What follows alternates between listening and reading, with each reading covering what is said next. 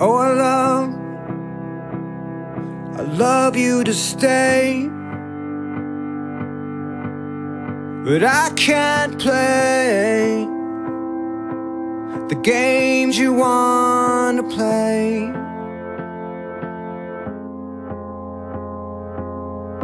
And I love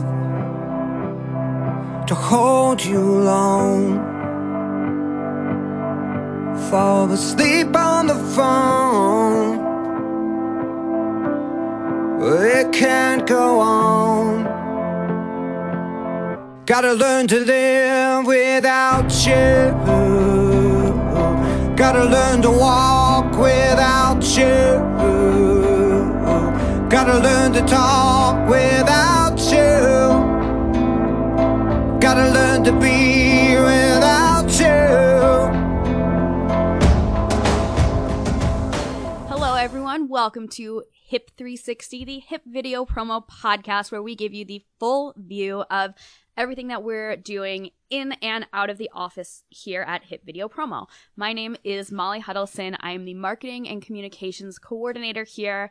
I'm super excited to be doing this to show you guys a little more insight on everything we do and the clients we work with. And my first guest today is Brian Mackey. Brian, how are you doing today? Good. How you doing? Thanks for having me on your first podcast face to face. Yeah, I'm very excited you could be here. So Brian, you're currently based in New York City. Are you in the city proper, or do you live outside the city? Brooklyn Heights, but right now I'm down in Island Heights, New Jersey. Okay. New Jersey, actually. Oh, you are in Jersey? Yeah, I'm in Jersey now. I rented my place in Brooklyn, and I'm a Jersey guy.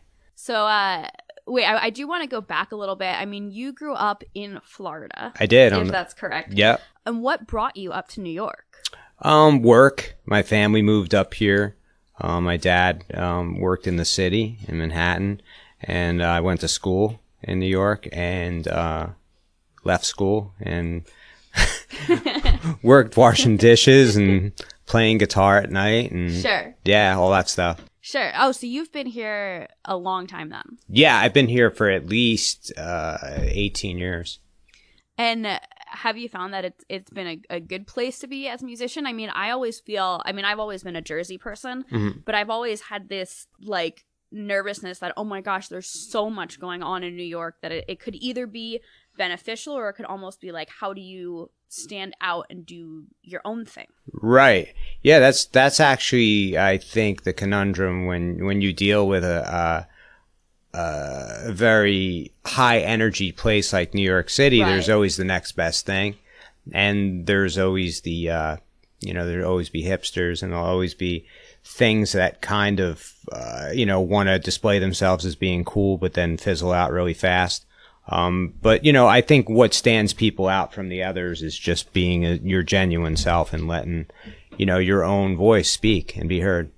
Right. And that's something that, I mean, listening to your music, I definitely feel like you do, is that, you always are very genuine in your songwriting. Thank you. You're welcome. So are most of your songs coming from like personal experiences and firsthand stories? Yeah, I would say probably about 85% of what I write has been from where I've been or what I've seen. And then some of the stuff that I wrote would probably be just storytelling from stuff that I've seen, Sure. Or somebody told me, or definitely. And yeah. there's, I mean, storytelling, I think, is important that you use that word storytelling, because anyone can say, oh, this is a thing that happened, but in order to really interest people, you have to put it in a way that'll make them intrigued, that'll put it into a story. Right. Yeah, I agree. You have to captivate the listener and make them want to listen. That's the end game. The goal is to touch them and inspire them in some way, I think, Right. What do you think? I mean, you sort of did just get into that, but what do you think is the key to intriguing people and getting them to keep listening? It's kind of like making a rainbow. I mean, you can make one if you hold the hose right into the light. Sure. And you could see a rainbow, Yeah. Or you can see one that organically that's in the sky. I don't think there's any real formula to making somebody like you or make a hit song. I mean, you hear hit songs on the radio, but there are usually 7 writers that wrote that song.